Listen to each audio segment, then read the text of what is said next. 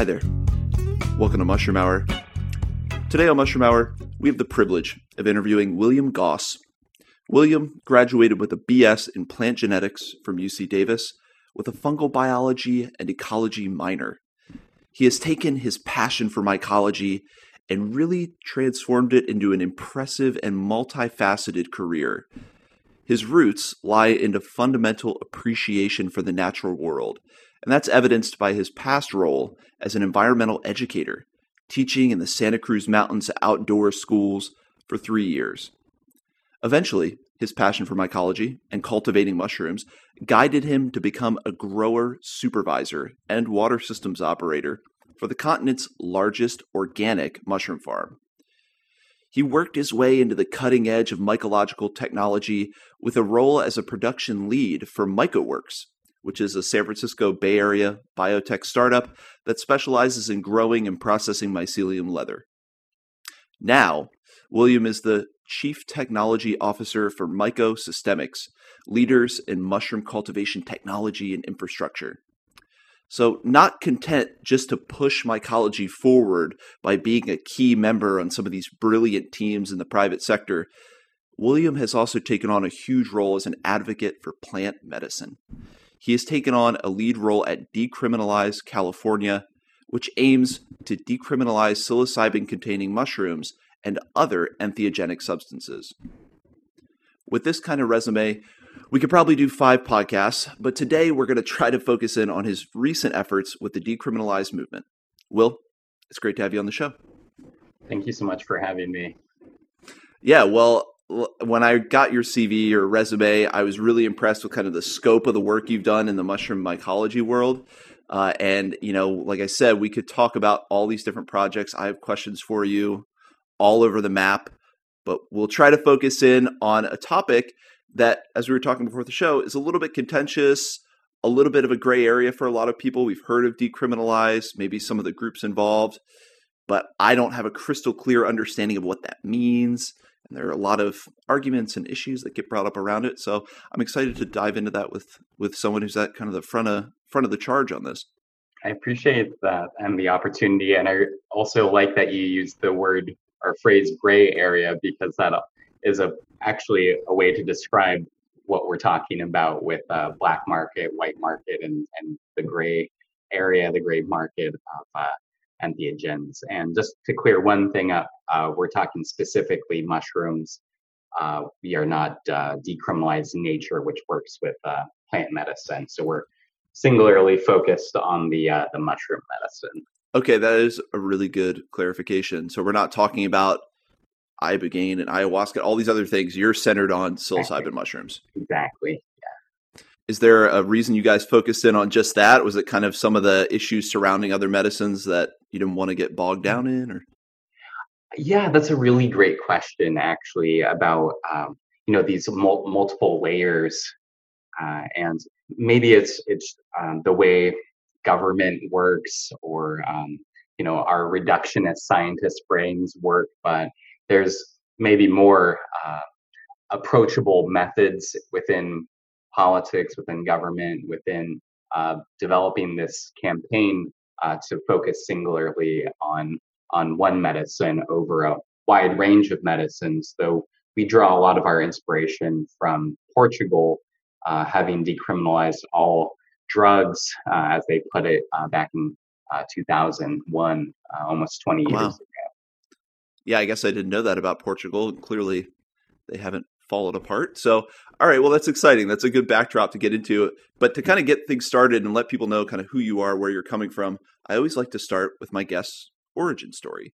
We could start at the beginning, maybe go as far back as you want, but just general questions like, were there any family influences in terms of an interest in mycology or the natural sciences?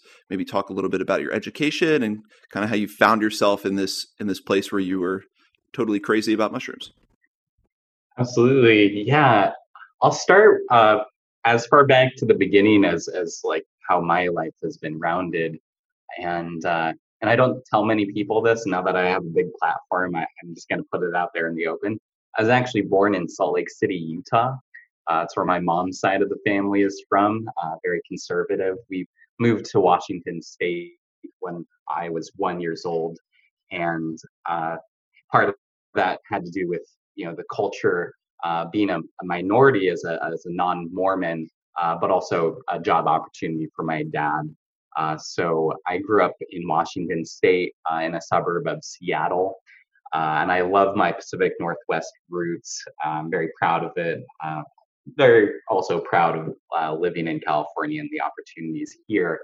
Right. And it's silly to me as a mycologist and mushroom advocate to have left Washington State, which is such a mycophilic and mushroom-rich geography. But yeah, going back to it, so I don't have many like family kind of influences in the mushroom world, and maybe part of me trying to break the mold and maybe rebel against the status quo, as a lot of teenagers do against their parents.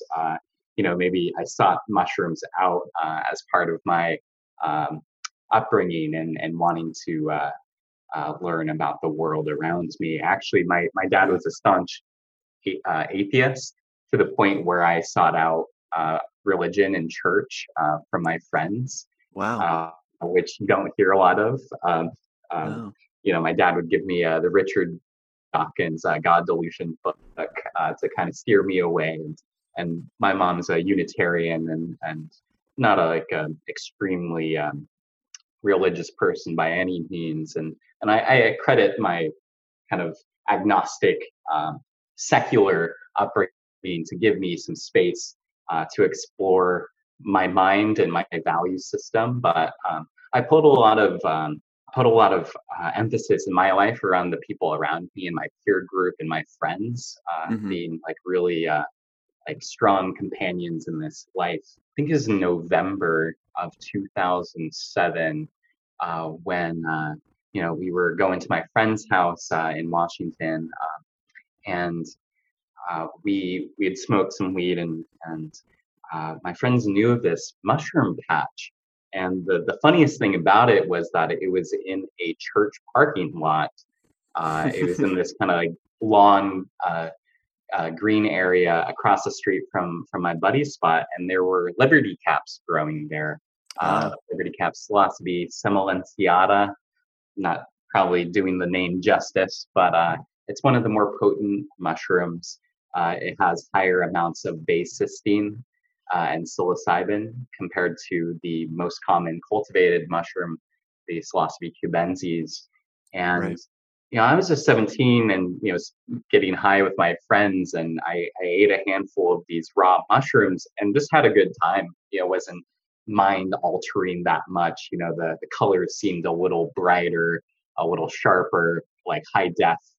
And I was just having a good time with my friends, and that was my first introduction to my first like mushroom experience. And I don't remember like the culinary mushrooms I'd eaten before then much Right. at all.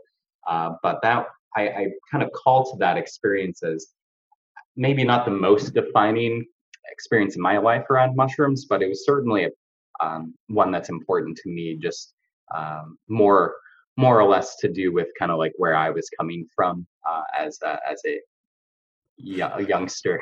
Well, it gives it a really interesting backdrop for the work you're doing now.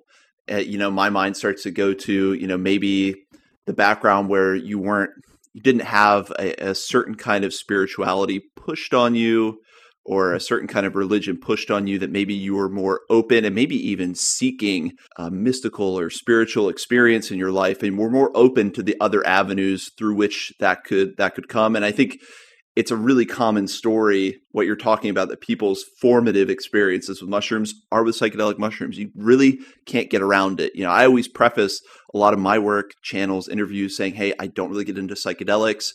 I have people reach out to me and I tell them it's not really my area of expertise, but it's undeniable that it's an extremely potent experience. Anyone who's experienced psilocybin or psychoactive mushrooms, it's extremely potent and ends up being a transformative experience for almost everybody I've ever talked to. So it's like this undeniable force. I sometimes call them like the ambassadors of the mushroom world that pull people into the greater world of mushrooms and mycology.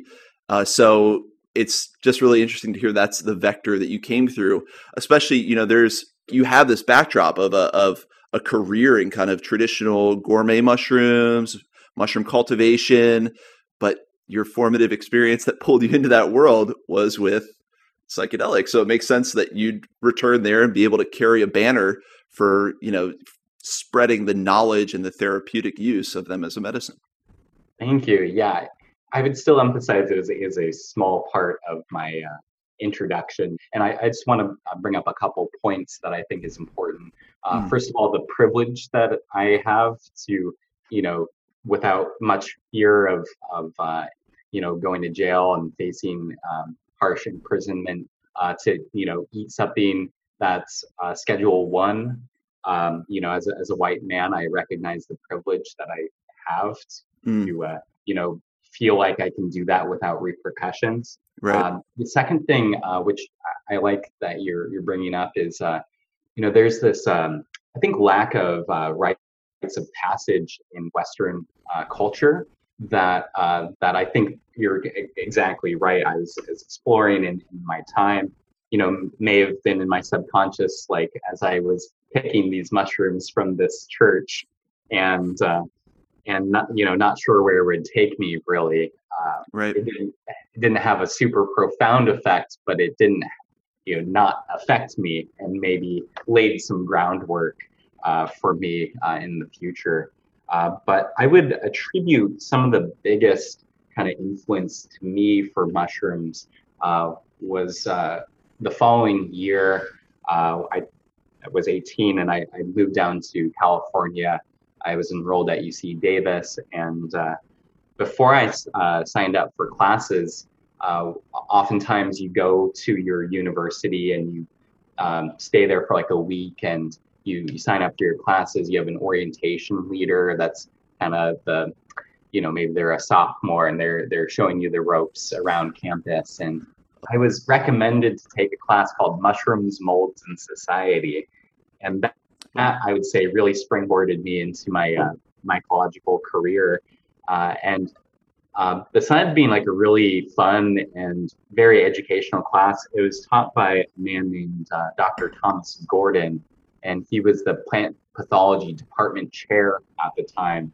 Great sense of humor, very knowledgeable, very interesting research. I think he was studying, if he's not still studying, the effects of sudden oak death, which actually isn't a fungi, but it's a fungal-like organism, a oomycete.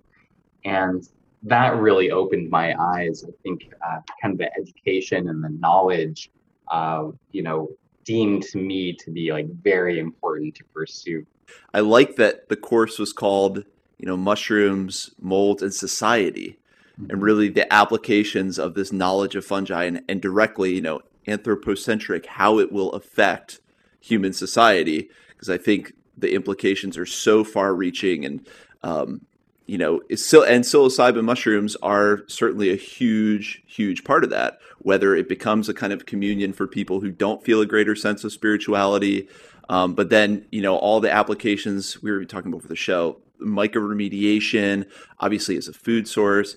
So I'm sure that opened your eyes to like this huge multitude of ways that the mycelium of information laces out, if you will, across the spectrum of human experience.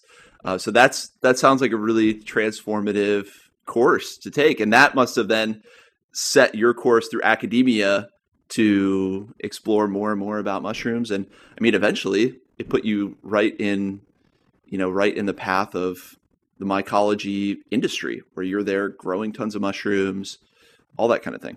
Absolutely. Yeah. You have to give credit to these lower division courses to really become this introduction and very much focusing on like the discovery and the history, and you can kind of take with it what you will.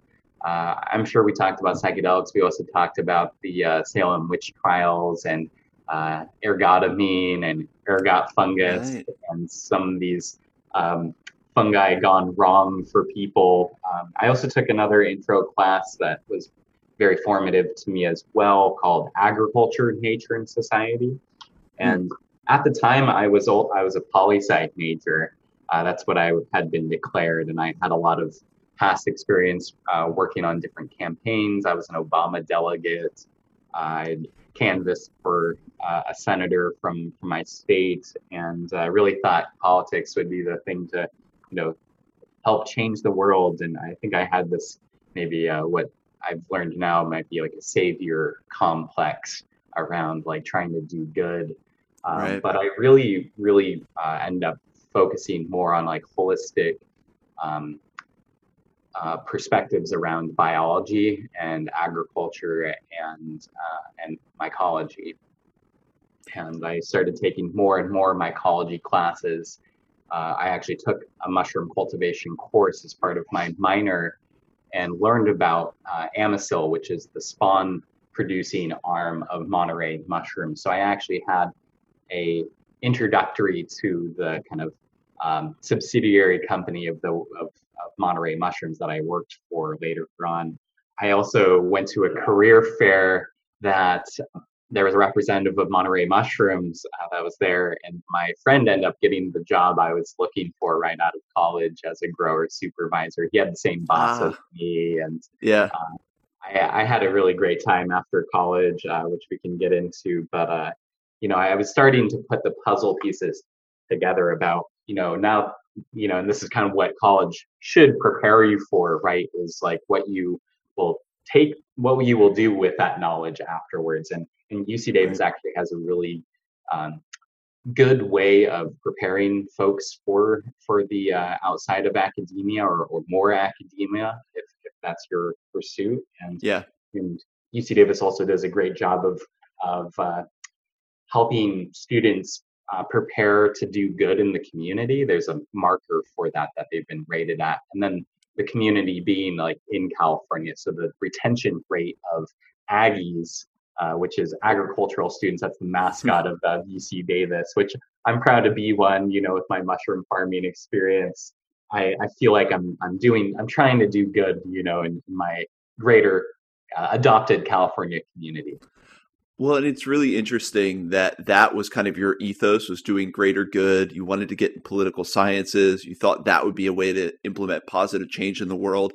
And it really crosses over with this key theme I see a lot of people take away when they get into mushrooms or understanding the extent of how mushrooms can affect human society, is there is this hope that, wow, this can really change things. This is a tangible way to improve society, improve economic systems, political systems, cultural systems. There are ways that we can apply fungi that really manifest as change, or at least we can see that potential.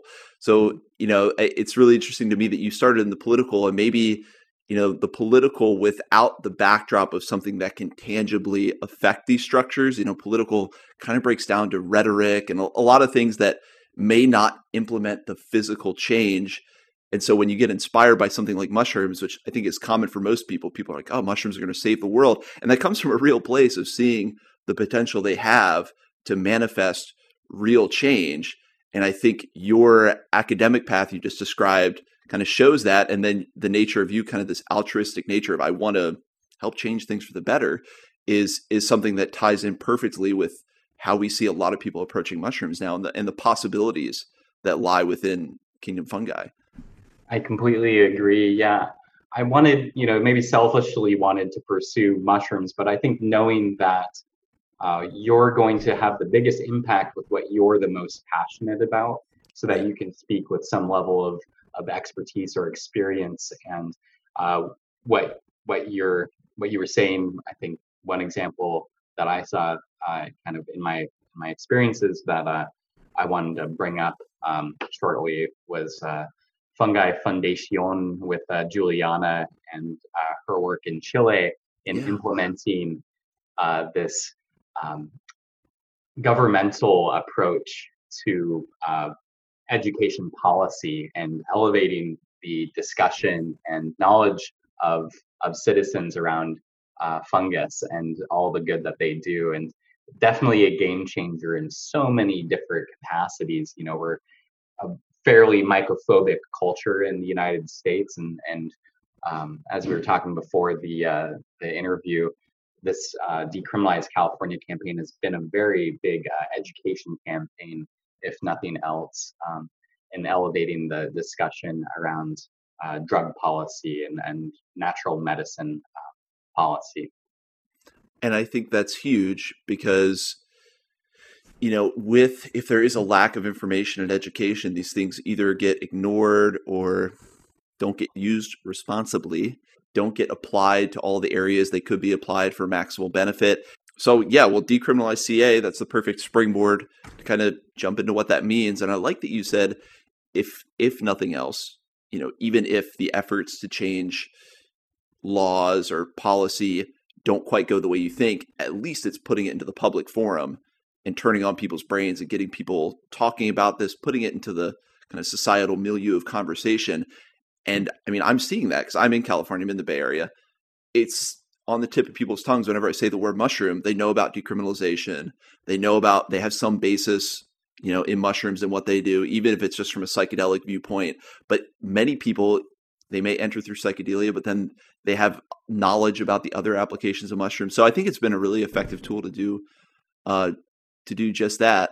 So I guess, how did Decriminalize CA start? Can we talk a little bit about the origins of this movement and maybe how it interlocks with some of the other movements? I know you guys, like we said, are focusing on psilocybin mushrooms, but what that landscape looked like and how it came about.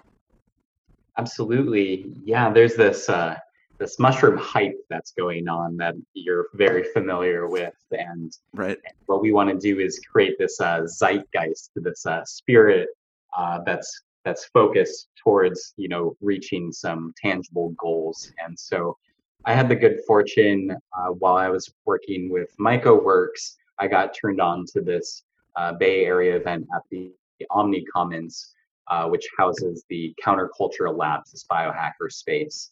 And Decriminalize Nature, this separate movement that does focus on plant medicines and entheogens in the plant kingdom. They hosted an amazing event with Bay Area organizations related to psychedelics, related to drug policy, and they had a lot of testimonials. A lot of people took to the stage and talked about their own personal lives and transformations involving entheogens, plant and mushroom medicines, and the good that they've experienced and that has happened for them and their families. And I remember after the testimonial part of it, we had some chance to do like a mixer and go around to the different tables, and I was, really excited and impressed by everyone. And I think I came in as a volunteer with the Psychedelic Society of San Francisco and like helped set them up with their table.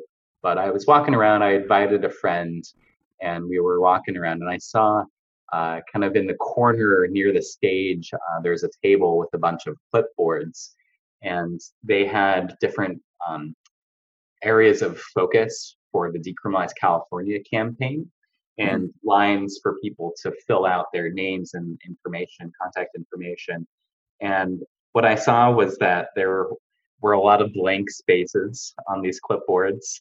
And to me, I had this kind of call to action of, all these people are doing great things, and then Decriminalize California is here, and it looks like they really need some help, right? And yeah. I'm a kind of a big supporter of the underdog, whoever they may be. I think that comes from maybe going to baseball games with my dad and, seeing your home team lose and, still rooting for them till the very end. Right. And I also thought that this would be a good opportunity for me to get involved in the political space once again. Yeah. Actually having some policy experience when I was in Santa Cruz while I was working for Monterey Mushrooms. In my free time, I was working with volunteering for an organization called Project Pollinate. And I helped author and pass a resolution banning glyphosate by city employees and city contractors to help prevent the use of this known carcinogen labeled by the World Health Organization, and really focusing on the health impact that it has, not just for people, but for pollinator health as well. And so I was starting to get back into the political realm. Moved to the Bay Area, moved to Berkeley for my work with MicroWorks, and so I found myself with a little bit of free time. I like to go to these events and listen and kind of understand where people are coming from.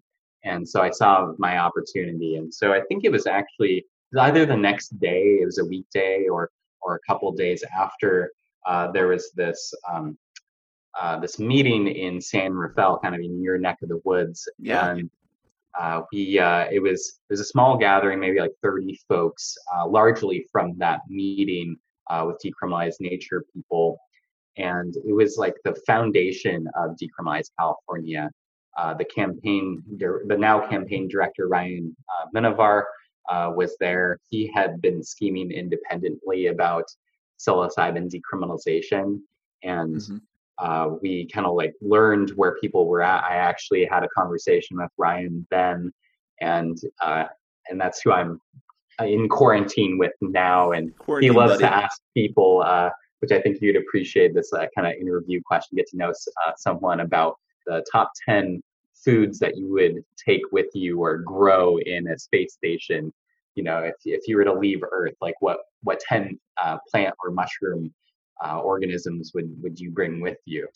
And I thought, it's an interesting question. I like entertaining those questions. And anyways, I kind of learned the structure and what, if little, any hierarchy existed within the campaign as it stood at that moment. And kind of from there, incrementally got more involved, started telling my friends about the campaign. And there wasn't any defined language at that point. There was more of an idea. There was this intention that there would be a state campaign, maybe in conjunction with the city resolutions. We wanted to run an initiative just to, differentiate these things. An initiative is put to a vote. You collect signatures to get it on a ballot. This is what happened in Denver. Decriminalize DC also took this approach, although they've had to suspend their campaign given the pandemic.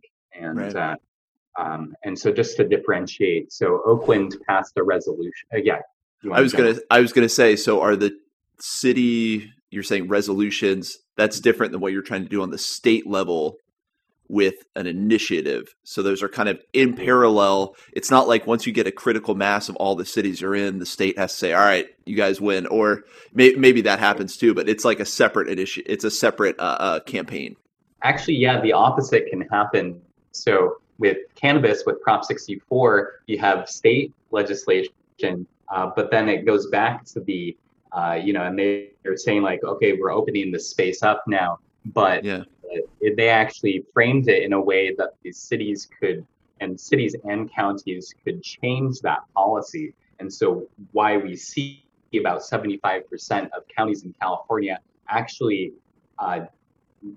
putting a ban on dispensaries, cultivation, sales essentially, and actually really diminishing access to. That was confusing. So it sounds like doing both then. I mean, you guys working in conjunction with the city campaigns would be the way to make sure we're all kind of on the same page across the state. For sure. And another important note that I think people don't appreciate is that, even with the decriminalization effort succeeding in the Oakland City Council and in the Santa Cruz City Council, which I was there for, very exciting day and had helped those folks a little bit, but really they were the leaders in that. This independent, Decriminalized Nature is very decentralized, but even with these successes on a city level, you can have the county officials and the state officials, not to mention, we should mention the federal officials coming in and putting a stop to any of that. And so city resolutions passing is great. It's not as powerful as an initiative when it's really like the citizens that are uniting, with the resolutions or ordinances or referendums. You have a small group of representatives, elected officials making those decisions for you. But without the state, and even without the federal legislation, being changed, you can still put an end to these city resolutions that have been passed. And so those don't necessarily translate into quote unquote laws. But what happens at the city level, is that an interpretation of a state or federal law? And some of this is my own ignorance of the political system. Okay, yeah. But that's what I hope to kind of clarify now, is when decriminalized movements are getting passed at the city level, is that affecting actual, or is that implementing actual legislation just applicable to that city? And then at the state level, is that the same thing? Because I've always been confused with how, it's still illegal federally. So, I mean, you just referenced the example of cannabis, it's still illegal federally. So there's all kinds of issues that come with that. So how do these things all jive together? I mean, how do these regulations and initiatives, how does that translate into, law or how we can interpret it? Right. It's objectively confusing. And it's also a privilege to have time and resources to dive into it, which is a huge bar for most people. And why we've seen, like, even people you want to be supporting you, not even taking the time to read the resolution. It's only 8 pages. It's not the initiative. See, I'm already stumbling over the words. So it's objectively confusing. I think preface any of these conversations, it's important to kind of talk about the privilege of understanding. And so I like the way you put it with interpretation of like the laws, because it's still a gray area, going back to what we were talking about before. We've got, like, what we have now is like a black market for magic mushrooms. In Santa Cruz and in Oakland, you kind of have a slightly less, black, slightly gray market, but it's still, illegal on the county, books, in the state policy, legislation, and federally. So you've got kind of these like layers, like an onion, of work that needs to be done to ensure kind of the efficacy and effectiveness of these political movements, which is, another kind of call to action to be involved in state initiatives. When you put the power into the people and the majority of people making a decision, it's very hard for our elected representatives to then say, well, no, like, this is actually not going to happen, even though the majority of people want it. And actually, we have seen that the majority of people do want decriminalization. So going back to the language, so we have three things that a city can do. And the resolution is actually the least powerful among them. Okay. You've got referendums and you've got ordinances, which go a little bit more beyond a resolution. And within these decriminalization campaigns, all you're saying, you're not actually changing the law. You're just saying that this becomes the smallest priority of law enforcement, and as it should, right? Okay, so that was an obvious question too, is what does decriminalization mean versus legalization? So when you get it, so when there is something passed to mandate a substance as decriminalized, that just means it's not pursued by local law enforcement. It shouldn't be, and you may still have some police chief, some police officer arresting you for your mushrooms. So that could still happen in Oakland, in Santa Cruz. Absolutely. And this is a very important thing. A lot of people think that the doors are wide open to grow, the biggest mushroom grow up. I have people asking me, like, maybe they ask you about like growing mushrooms, and like they look to me and my experience with Monterey, and they see these, trays and upon trays upon trays, thousands of mushrooms growing, and they're like, oh, let's do that for Cubensis. I'm like, no, let's take this one step at a time. Yeah. And as fun and as exciting as that could be, it's actually very irresponsible. And so what we need to do is pass a statewide initiative to change the policy and to change the law. And so what Decriminalize California does is actually goes into it and gets as close to legalization as possible, but it is still decriminalization. And then the other kind of word to throw out, and we can get into it, is medicalization, and an approach towards regulating it, but putting it into the hands of medical professionals and kind of the pharmaceutical industry. But yeah, it looks like you have a question. I was just going to say, I'm always wondering if these three paths are at cross purposes, if they run in parallel, do they go together to build to the same thing? Are they mutually exclusive, basically, the medicalization versus the decriminalization versus the legalization?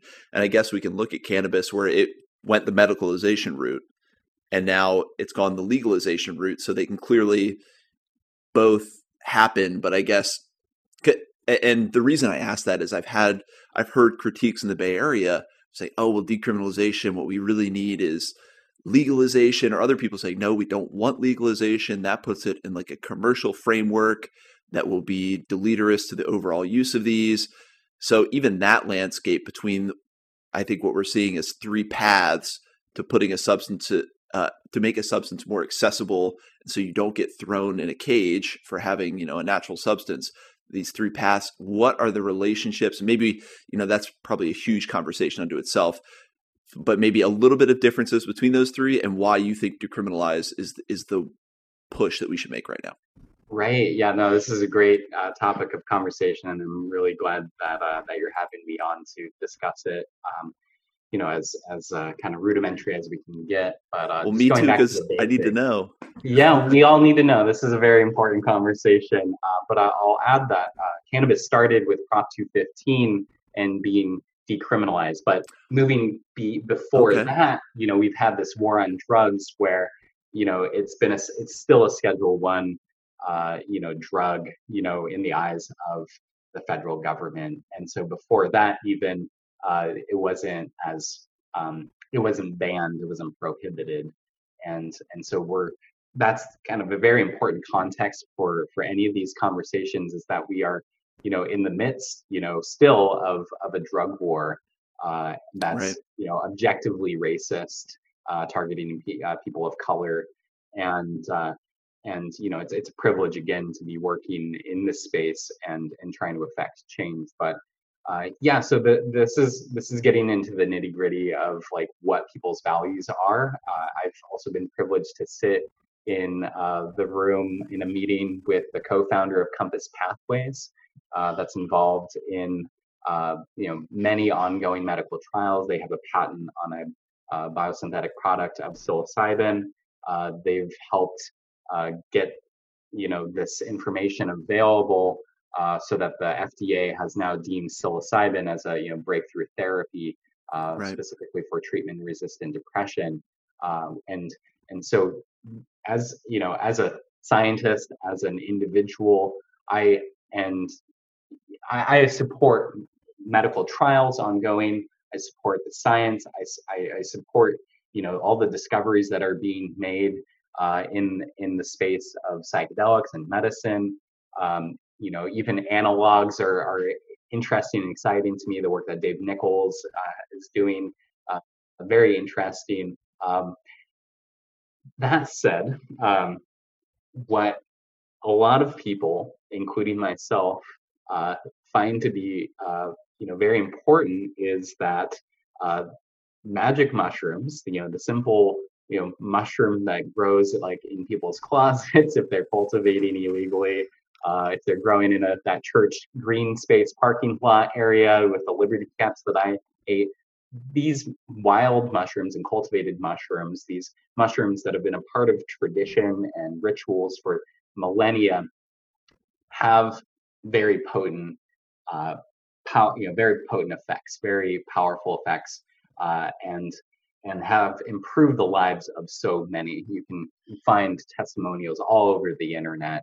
Our volunteers are kind of outpouring their support of it. I mean, it's relatively ubiquitous. Everyone who I've ever heard talk about their experience, there's a greater sense of connection with something larger than yourself. There's a greater understanding of the oneness that we all share as people. There's a greater, I mean, I had a guest on, Ian Geithner, who worked in Roland Griffith's lab at Johns Hopkins. And I had this similar discussion. We went into it briefly about, the medical examination process, approval for the FDA versus decriminalization. I don't want to put words in his mouth. I think he thought that he would prefer going the FDA route first before you enter it into this, area where everyone has access. And his whole point was, I want to make sure we have the most thorough and comprehensive understanding that we can. But, from his research, the anecdotal experiences and reports and things he had seen was that it was almost, there were a tremendous percentage of positive experiences versus any potentially negative. So yeah, I think there's huge anecdotal evidence. My whole thing was, I totally appreciate too the examination under kind of a rigorous academic and clinical setting to make sure we are finding out exactly what these substances, in many cases analogs, synthetically derived psilocybin, but what the effects are on the human brain, on the human body, especially when you talk about follow-up testing. Like, I'm all for that. I just don't see why it can't be coupled with the general, and maybe that's why decriminalization is so good, is it doesn't just say, hey, it's free reign, but couple that with not throwing people in cages, especially when it seems to focus on disadvantaged communities. So to me, that move to do the medicalization and the research to really suss these out as therapies and figure out the absolute most efficient and best ways to use them, and that idea of putting this on the lowest rung for any kind of law enforcement to say this is not worth going after, this is not worth ruining people's lives over. But yeah, I see them working together very much hand in hand. And that's exactly, and that's the sentiment that I had in that meeting with the co-founder of Compass Pathways. And they're a little bit controversial. I've heard people bring up things with them. Yeah, we'll get into that. And, okay. So yeah, and I don't want to preface maybe this part of saying that this medicine is, if you want to call it that, is not for everyone. And there is even some pushback to calling it a medicine because it's been used spiritually by people all over the world, specifically also in Central America, where, kind of the introduction of it into Western culture started, right. and Dr. Wasson. But we are all for medical research here. We even have part of our language that goes into, that in a clinical setting, this is something that should be practiced by trained therapists, psychologists, licensed professionals, right? And I had a question. I like to think of questions also, from my radio background, and I would say, where does that research end, right? Like, we have all this anecdotal evidence, we have the millennia of traditional spiritual experiences with this. Psychoactive mushrooms are all over the world, every continent except for Antarctica. And when does it end? When is science satisfied with this, right? And so I think what I like to bridge from this conversation, I'm getting kind of like some goosebumps right now thinking about it, a little deja vu action maybe, but it goes to like the reality of our medical and pharmaceutical industries, and what is going on in the world with that, and maybe the question to people is like, do you trust the pharmaceutical industry? Are you satisfied with the medical care that you are giving? Do you find it affordable? Do you find it accessible? And if the answer to any of those are no, then decriminalization might be for you, right? And it goes back to kind of this like trust in the mushrooms themselves, and also the trust in people. We get to a certain age in our life. Our society says that age is 18, that we become an adult, right? And we have we have a higher responsibility at that age, and we have life. Like, you're kind of forced to be taking life on your own. Hopefully your parents have been there to help guide you and help instill some values, so that if psychedelics come into your world, you'll take them with some responsibility. And It's the realm of personal responsibility that we expect everyone moves into, where, I mean, even legally, you are responsible for your own actions. Why would this be any different? right, and why we've had a lot of support from the libertarian community. My dad was actually a libertarian, but yeah, this is something that I think is definitely worthy of conversation, because it moves kind of past the biology and the kind of like science and medicine, and into the realm of like people, and where do you like how do you perceive others in this? And I think there's a certain level of trust that you have to have in your fellow human to make some of the right decisions for themselves. Obviously, we don't want people under 18 taking this. Even science is telling us that our brains are still developing at 25. My mom will tell me, she's in the medical profession, that at 40 your brain is still forming. So you shouldn't be taking too many things that will affect your brain at that time. Um, but a lot of people, and then another thing is, a lot of people are in dire need of something besides what they have. A lot of people are facing PTSD. A lot of people are, dealing with addiction, anxiety, all things that we know have been alleviated with mushrooms.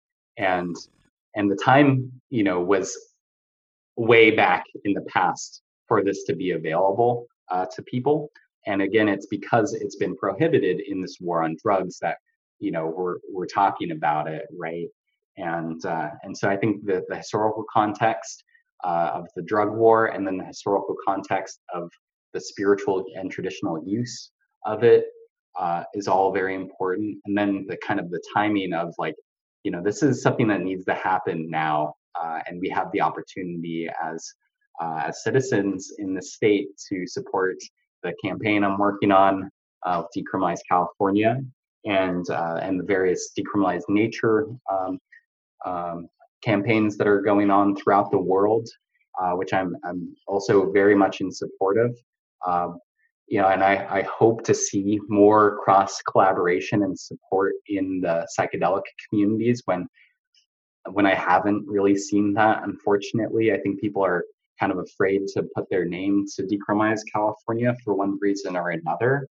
And I also am afraid that kind of the perspectives people have in this community come from a place of privilege, and also and ignorance, and also mistrust of people. And I preface this by saying that I don't think this is for everyone. And you already see people abusing drugs, whether it's mushrooms or another thing, right now. And with more access, perhaps you would see that happen more so. But you can't have the policy and kind of state support in the medical system until you have decriminalization. And if you go with the route of medicalization, you are creating a huge bottleneck for access. Oftentimes, this will also not even be the mushroom itself. It'll be a synthetic psilocybin dosage that is patented by some group in the pharmaceutical industry that stands to profit immensely. And so if you want to give profit to the pharmaceutical industry, go for medicalization. If you trust the medical system as it is and the pharmaceutical industry as it is, go with medicalization. If you trust your peers, if you trust disenfranchised communities to make these decisions, and for community support and education, then we need to pass decriminalization so that, first of all, no more people go to jail for this. They're not put behind, they're not in cages anymore, and this decriminalization will also open up research for more professionals to get into this space.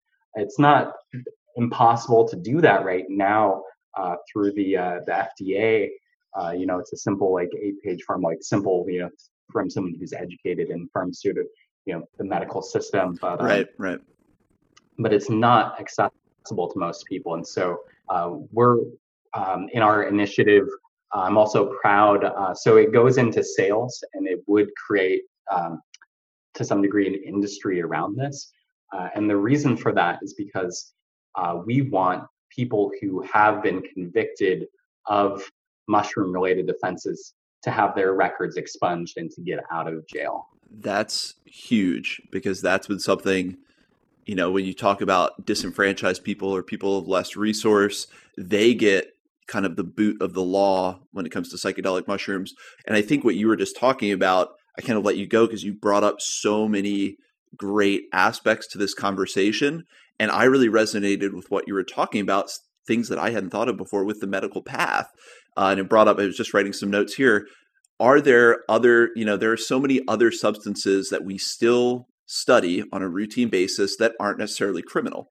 So does something have to have the gatekeeper of prohibition, in place forever until we've completely mapped out what the substance does?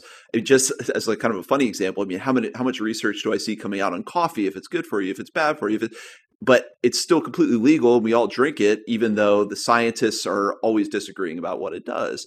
So I really like that of where does it end? Where does the actual analysis of this in a clinical setting lead you to a place where you can say, okay, 100% safe for absolutely everybody. Now we can lift prohibition. And I think an interesting conversation with that is prohibition actually an effective gatekeeping mechanism? We have the example of alcohol prohibition in our own country showing that it's absolutely not. This is always for people who are veterans of kind of the marijuana movement. Obviously, veterans of this movement will know all those arguments about why prohibition doesn't work, the examples of why it doesn't work, and where, when it's lifted, society does not fall apart. So, what gatekeeping mechanism do we have as a society to ensure responsible use of any substance? And it kind of comes back to cultural backdrops, a lot of times too, spiritual backdrops, especially when you talk about mushroom use. It's something that's inculcated in the society, and it becomes kind of a rite of passage to have an explanation and even potentially an exploration of these substances that is guided by other people within the community, not necessarily through any kind of legal framework. When you talk about some of the South American cultures that have used mushrooms, there isn't a judge, there isn't a scientist. I mean, there's kind of a shaman figure, and that's a whole other archetype to get into. But there's kind of a cultural insubstantiation of these structures that don't really have one set category, but that all have the goal of ensuring the knowledge and the responsible use of these substances is passed on. And in our own culture, we have that for things as simple as like fat and sugar. Kids are told that how bad for you that is, or how to use it responsibly.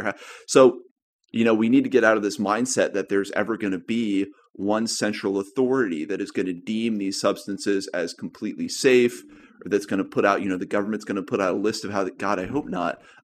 We have to put trust in some of the other systems of society to mete out and determine responsible use and ensure that it isn't getting into the hands of people that shouldn't have it.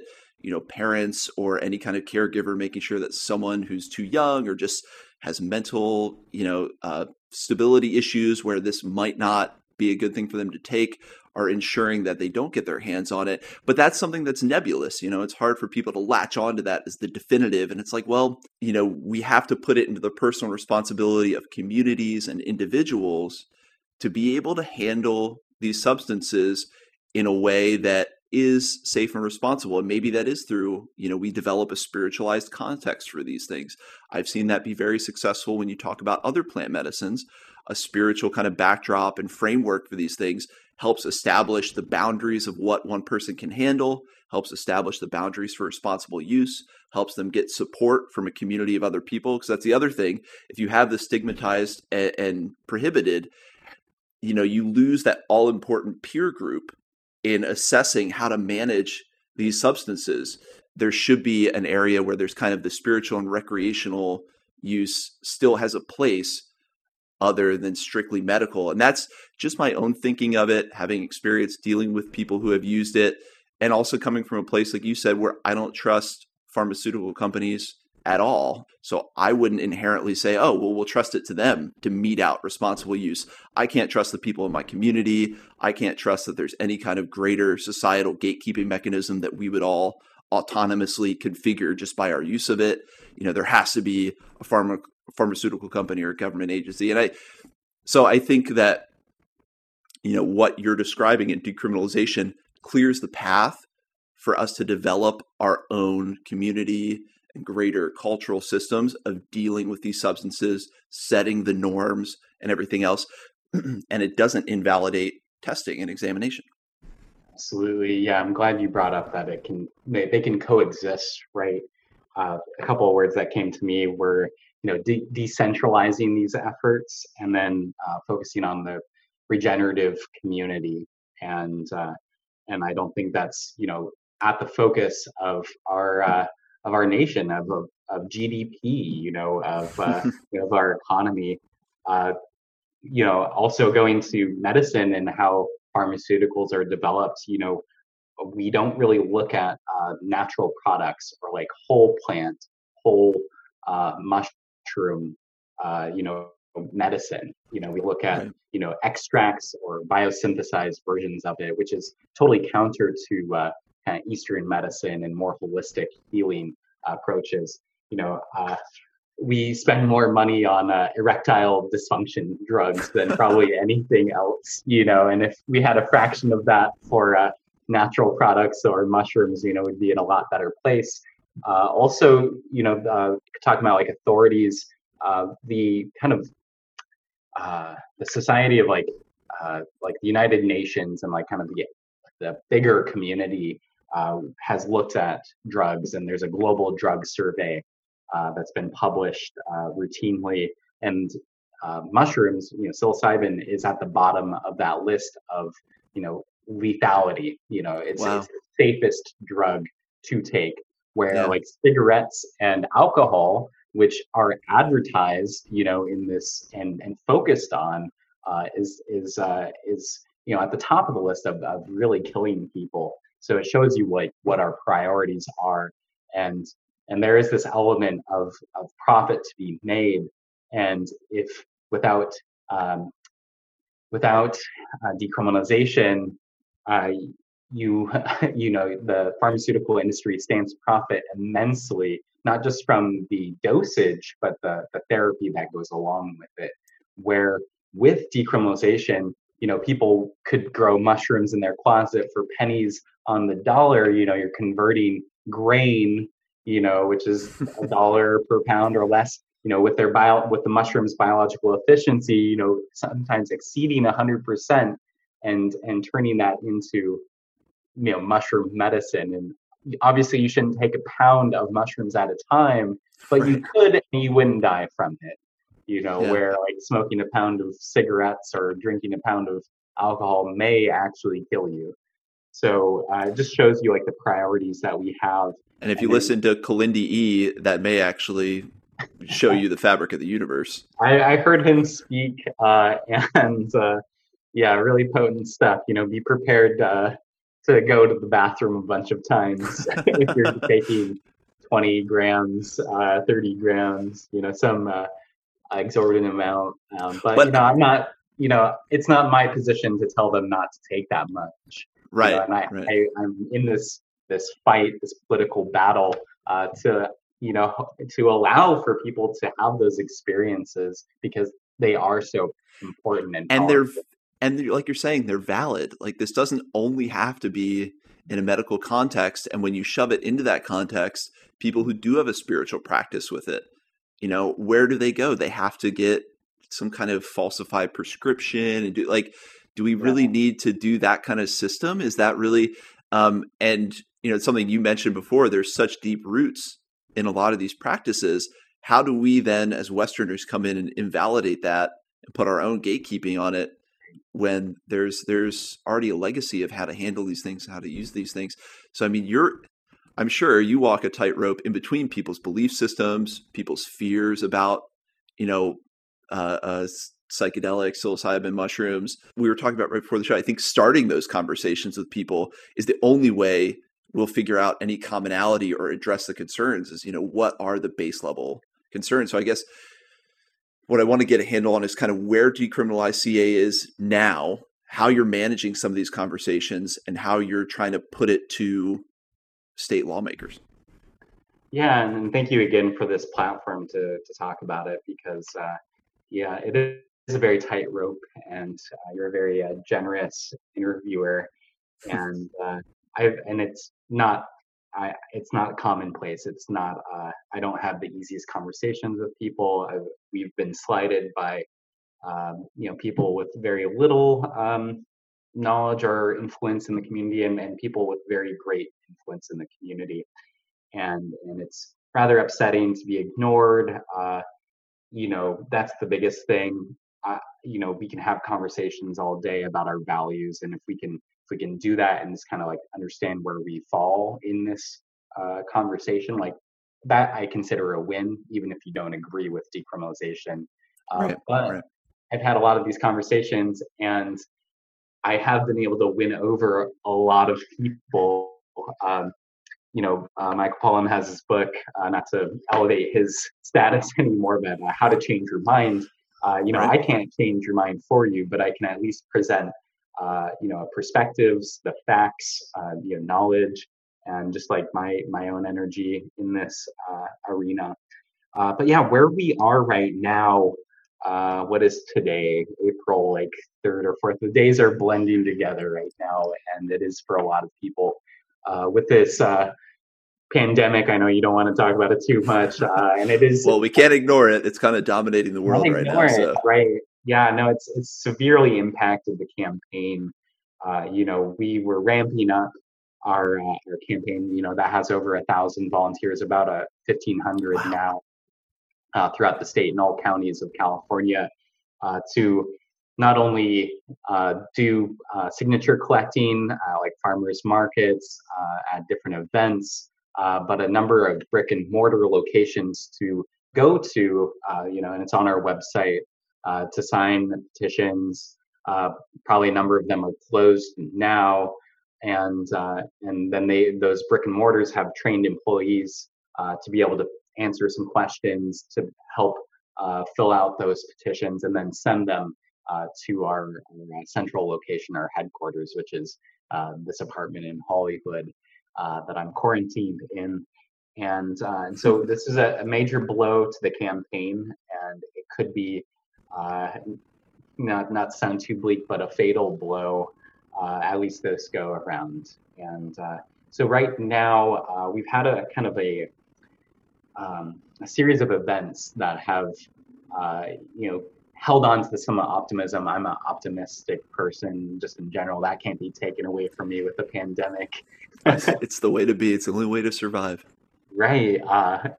Certainly. So what we're working on right now is lobbying the state and legislators to do an online petition and signature collecting campaign.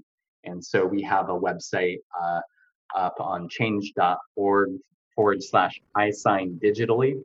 And this is an open letter to Governor Newsom, the State Attorney General Alex Padilla, and another person who I'm forgetting, to ask them for either two options moving forward. One would be to have our signature collecting go digitally, and there's great platforms for that, like DocuSign, where businesses are and homes and loan payments are funneled through and done online digitally. Sometimes millions of dollars getting exchanged through. So right now you need manual, kind of, as they call it, wet signatures of people in person. Yeah, exactly. Yeah. Seems a little ridiculous in the digital age, but okay.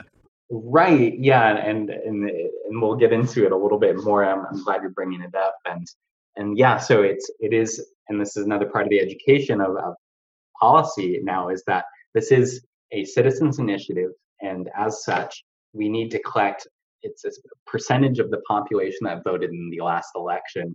And we have the requirement for any citizens initiative, if you cared about, let's say, like the state mushroom, which is probably going to go through the legislative process. But if you wanted to, corral the people to, go through an initiative for this election cycle, it would be 623,212 signatures, Wow. which is a lot. It's a lot. Yeah. It's, I think, more so than any other in the state. And also bring up a good point, which is not every state has a citizens initiative and is actually, to some degree under attack, and a fragile thing that as a, democratic citizen, we need to preserve, even in the midst of this pandemic. There's a big threat in our democracy right now of liberties being taken away and going through this, election cycle. And with good reason, we need to socially distance ourselves and encourage other people to do the same. And so it's actually, I wanted to bring up, just moving back real quick. You're talking about the community approach, and actually Governor Newsom has done a good job, I would say, in talking about peer-to-peer pressuring of the kind of social norm that we're in now, and emphasizing social distancing. And I bring him up because he also, in his autobiography or biography, he may have had like a shadow writer write it. He actually called for the need to reform this process and looking at the digital age that we're living in and incorporating that into our democracy and in the election system. And so you can actually read this, and we've used this now to implore, remember what you wrote. Like, you've got your name and face. Come on, Governor. This is the right thing to do. Give the people control over the systems that dictate their lives. Come on. Yeah, exactly. And he's kind of a product of San Francisco Bay Area, Silicon Valley, and got a lot of friends in this community. And this is turning into now kind of a bigger issue. We started with mushrooms, but now we've been forced to kind of pursue this path towards accessibility in our election system, right, and democracy. And this is an even bigger appeal. So the change.org petition is open to anyone, whether they live in California or a registered voter or not. Anyone can sign that. So this is something that we are pushing right now. We have, I think, 5 of the other initiatives on board to support this. And so we're building a coalition of people that care about this. And so these are initiatives that aren't necessarily based in psychoactive, just other citizen initiatives pushing to make sure that citizens can actually participate in the initiatives in a way that's not too cumbersome. So you've moved from just an initiative to decriminalize to having to put together a framework to say, look, we need more accessibility to even vote on these kind of citizen proposed initiatives. Exactly. On that topic, I was a little embarrassed to learn that there is a pesticide initiative to reform pesticides. And as I mentioned, I was involved in that in Santa Cruz. Yeah. And so, that's another one that I want people to support. There's a couple of ones related to cannabis, other kind of reforms in our issues that people really care about. Like, we need those to be more accessible. I know a lot of people listening don't want glyphosate. They want easier access to, or at least decriminalization. So these are issues that people really, really are passionate about. So yeah, I think developing, or your push to make this more accessible for people to support, is absolutely critical. Absolutely. Yeah. We want to live in this digital age. There's reasons like cybersecurity that, people can bring up, but there's a lot of systems in place, through that can be verified, whether it's through the Department of Motor Vehicles, whether it's through your social security number, right, bank statements, resident addresses, and this, that, and the other thing that can be used to help verify your identity and then make this process accessible to people. Sharing with the Magic Mushroom decriminalization campaign. We're all about like accessibility and learning what that means for people and promoting that.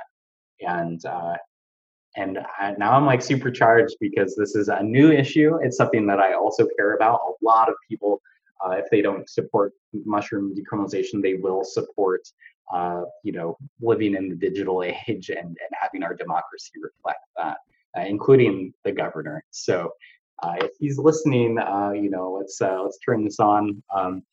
The other, just going back to the letter, the other thing that we also asked for. So we had two asks. One was for this 3-month extension plus the digital signature collecting. So sorry, Right. that's one point. The second point would just to be putting these initiatives on the ballot, because we still have to vote on them, right? The signature collecting is just to show the state that there is enough people, which arguably doesn't need to exist, but it does.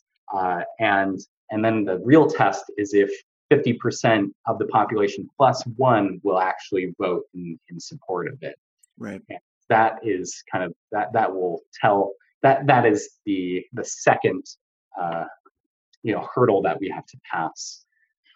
And So you have to get enough knowledge built up and enough people just to support the idea. Not necessarily they agree with it, but this is something that everyone should be able to vote on and decide if it's even worthy of putting into the political arena. And then it actually shows up on our ballots, and then everyone can actually vote on it.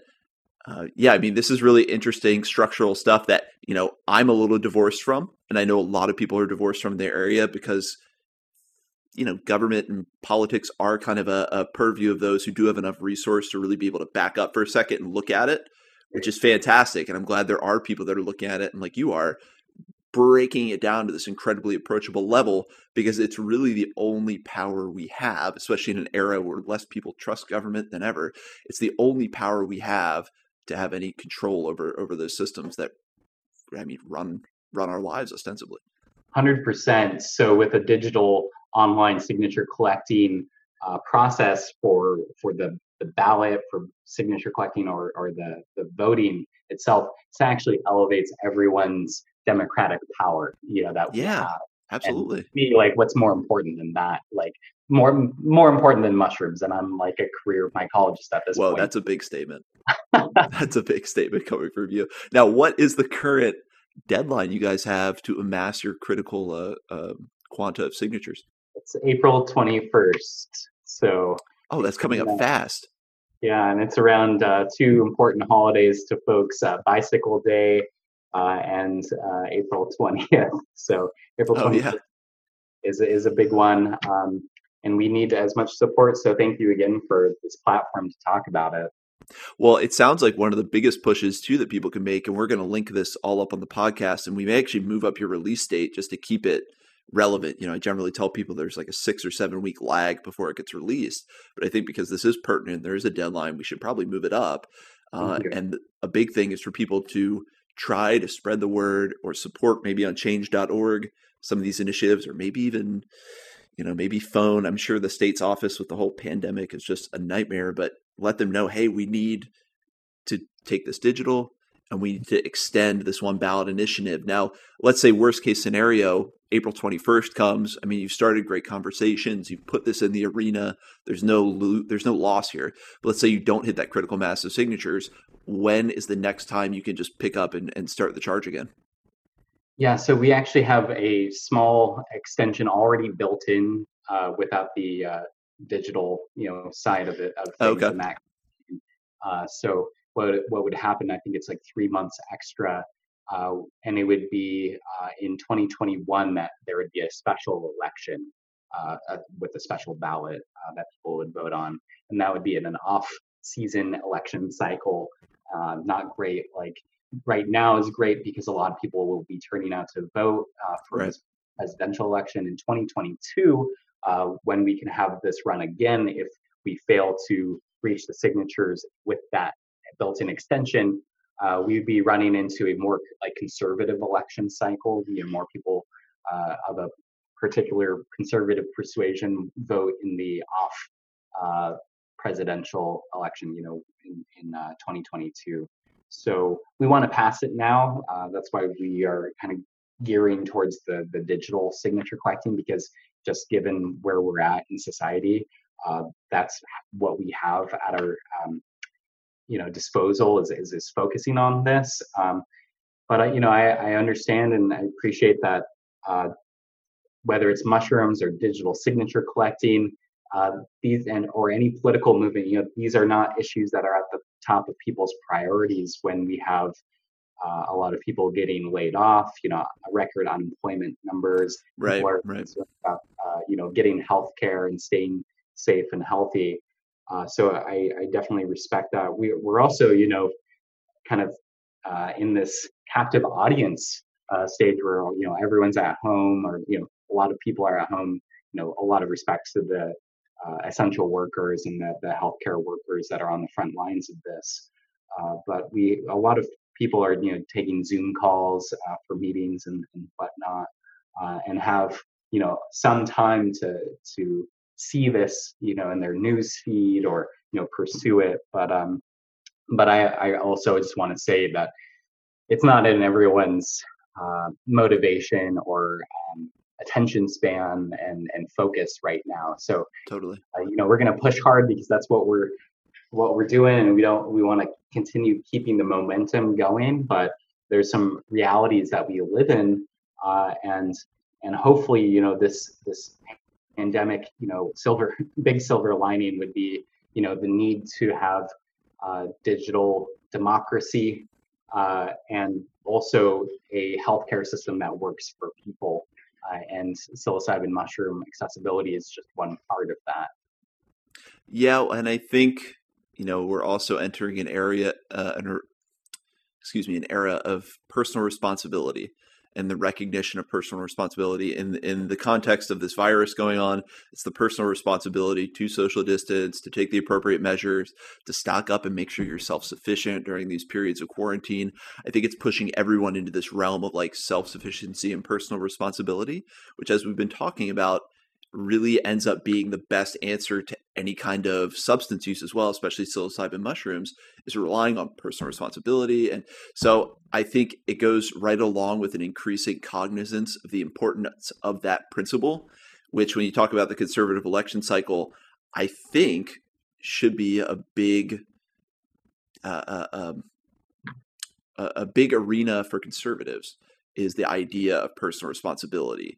I think it should be a big, I don't want to say revolution, but a big evolution too in our society, is just the increase in personal responsibility, not the decrease, not outsourcing it to, well, the government's going to decide if I can have these substances, or the government's going to mandate if I can go outside or not, or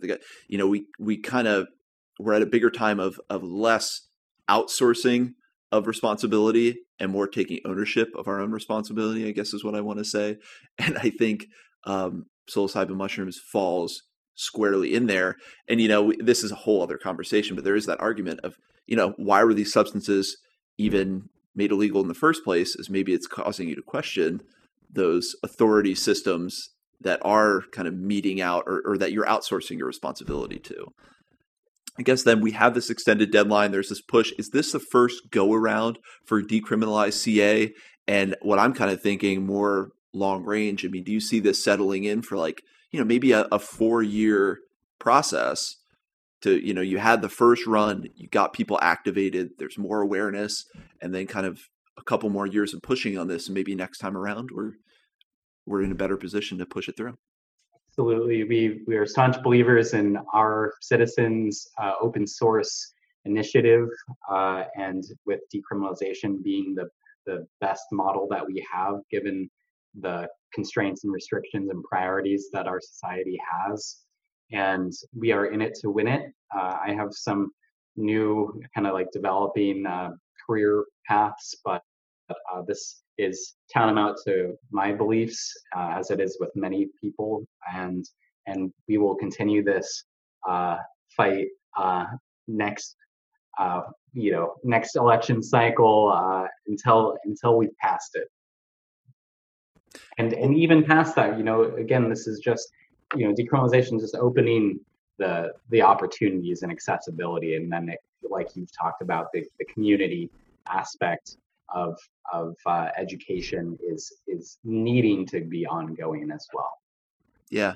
And why stop at California too? So we're talking to folks across the nation to improve accessibility to these these organisms, these medicines, however you want to look to them.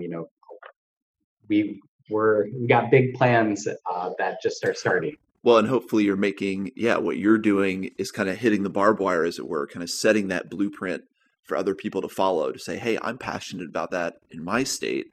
And hopefully this kind of conversation and you breaking things, especially down to the nuts and bolts of how this works with the city, how this works with the federal, people will get a better understanding and be able to kind of grapple with the controls of their own political systems and try to put forward their own initiatives and do what you're doing.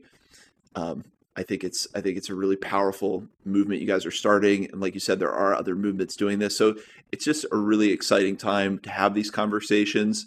And I appreciate you coming on, who's someone who is well-spoken, who has a background in the sciences, who has a background of success in the commercial sector, dealing with these things.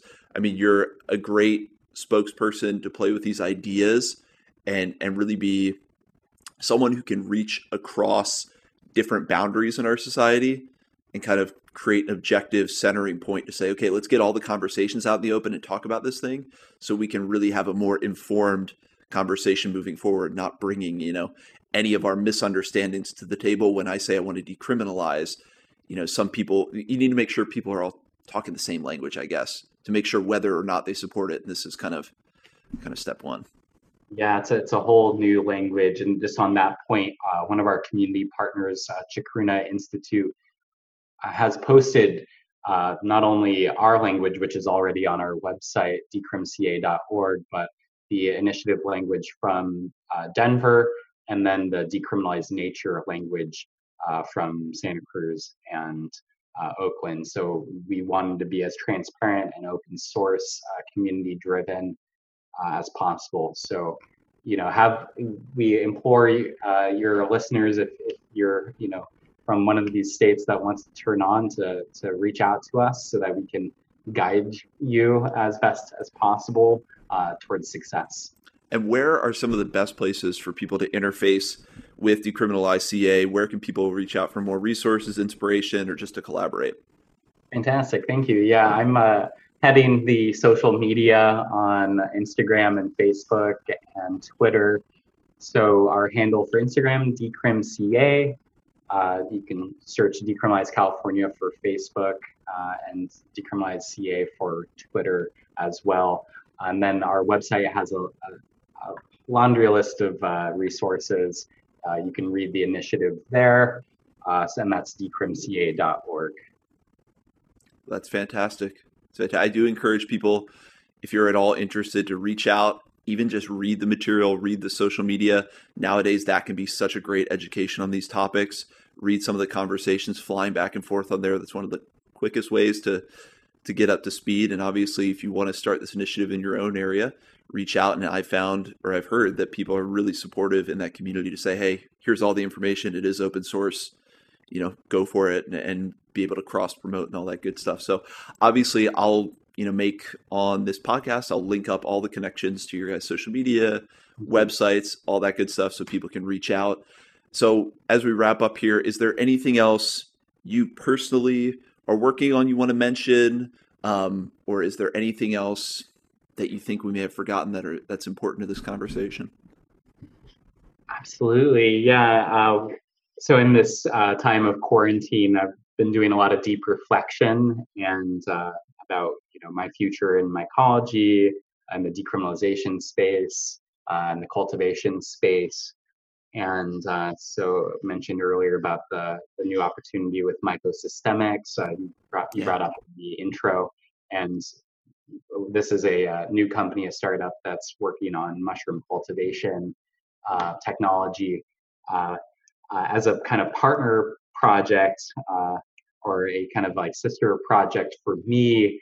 I'm talking to the Decriminalize California campaign director, Ryan Manovar, about how we can continue with our education campaign. And so we will have a release of something new and exciting around that coming up shortly. We've got a project in mind to help continue that effort to continue in training folks how to grow their own mushrooms, medicinal or gourmet or otherwise. And yeah, so stay tuned for that. And then yeah, check out Mycosystemics. That's a cool new project. But yeah, I guess I'm like really excited to go out morel foraging and butter bolete foraging soon. I've been cooped up in Hollywood for a while now. Very grateful to have a roof over my head and food. But the forest calls to me. So thank you so much for having me on. Of course, of course. And I think everyone's kind of getting that itch as we're all stuck inside. It's like, I need to get outdoors. And unfortunately, where I am in Marin, they've shut down all the parks. So and I mean, they've shut down trails and they have like police driving around. So I haven't felt the urge. I've been able to get out some private property, but I haven't felt the urge to kind of break the blockade there. But yeah, hopefully things will settle out and we'll all be able to get outdoors and start getting out there in the woods and finding mushrooms. I'm glad to hear you're a big forager. That's awesome. That's obviously where my passion lies. So that's really cool. And hopefully we can go foraging before too long. I guess my final question here, usually I have a couple final questions, but I guess what is the lasting impact that you hope to make with your work? I know that's a huge question and people are like, but what is the lasting impact you hope that your body of work kind of leads into, or the lasting legacy, if you will? Thank you for that. Yeah, that's a really great question. And I've been very motivated by my passion, and I'm still kind of figuring out what exactly that means to me in the mycology space. I would say, if not to limit yourself. So I've kind of fallen into a kind of like this triangle of education, science / like industry, and policy. And I think that's those like kind of core tenets really elevate the discussion for everyone, and there's important aspects to each one of those that I hope everyone in my community can embody and do that with mushrooms. Like, we really need more leaders in the mushroom and mycology space, and to decentralize this work, whether it's mycoremediation or mushroom medicine or decriminalization. We need more voices for those that don't have voices, whether they're disenfranchised communities or the biology, the mushrooms themselves need a voice. So I just hope to elevate the discussion more and more into the future. And I love how you say decentralized, because I think that's so important, is to not have, one or two figureheads, but instead empower everyone to be their own voice, have their own platform, but be a connected, decentralized network that all support each other to kind of manifest our own genius out into the world. And that's something I believe really strongly. That's why I created a podcast, was more to elevate people who others may not have heard of, and just be able to show all these amazing areas where people can collaborate and tie in. And there's not just one or two heroic figures in mycology. There's a lot of people doing great things that we should be aware of. So I think your idea of setting up 3 tenets and really exploring how all of those can impact mycology and how to use mycology in those different areas and how that kind of forms the base of a structure, I think that's really important work. And if I can apply some of that, I think I'm taking away a lot of inspiration in ways that I can apply your work and really your thoughts to my life and my own pursuit of mycology. So fantastic. I'm already doing that. You're right in line. You're already making that legacy. Well, William, thank you again for your time coming on for the interview. I hope to talk to you more in the future, especially as this develops. And I just hope to stay connected with you because we're in the same zone. Go mushroom hunting, all that good stuff. Absolutely. Thank you again so much.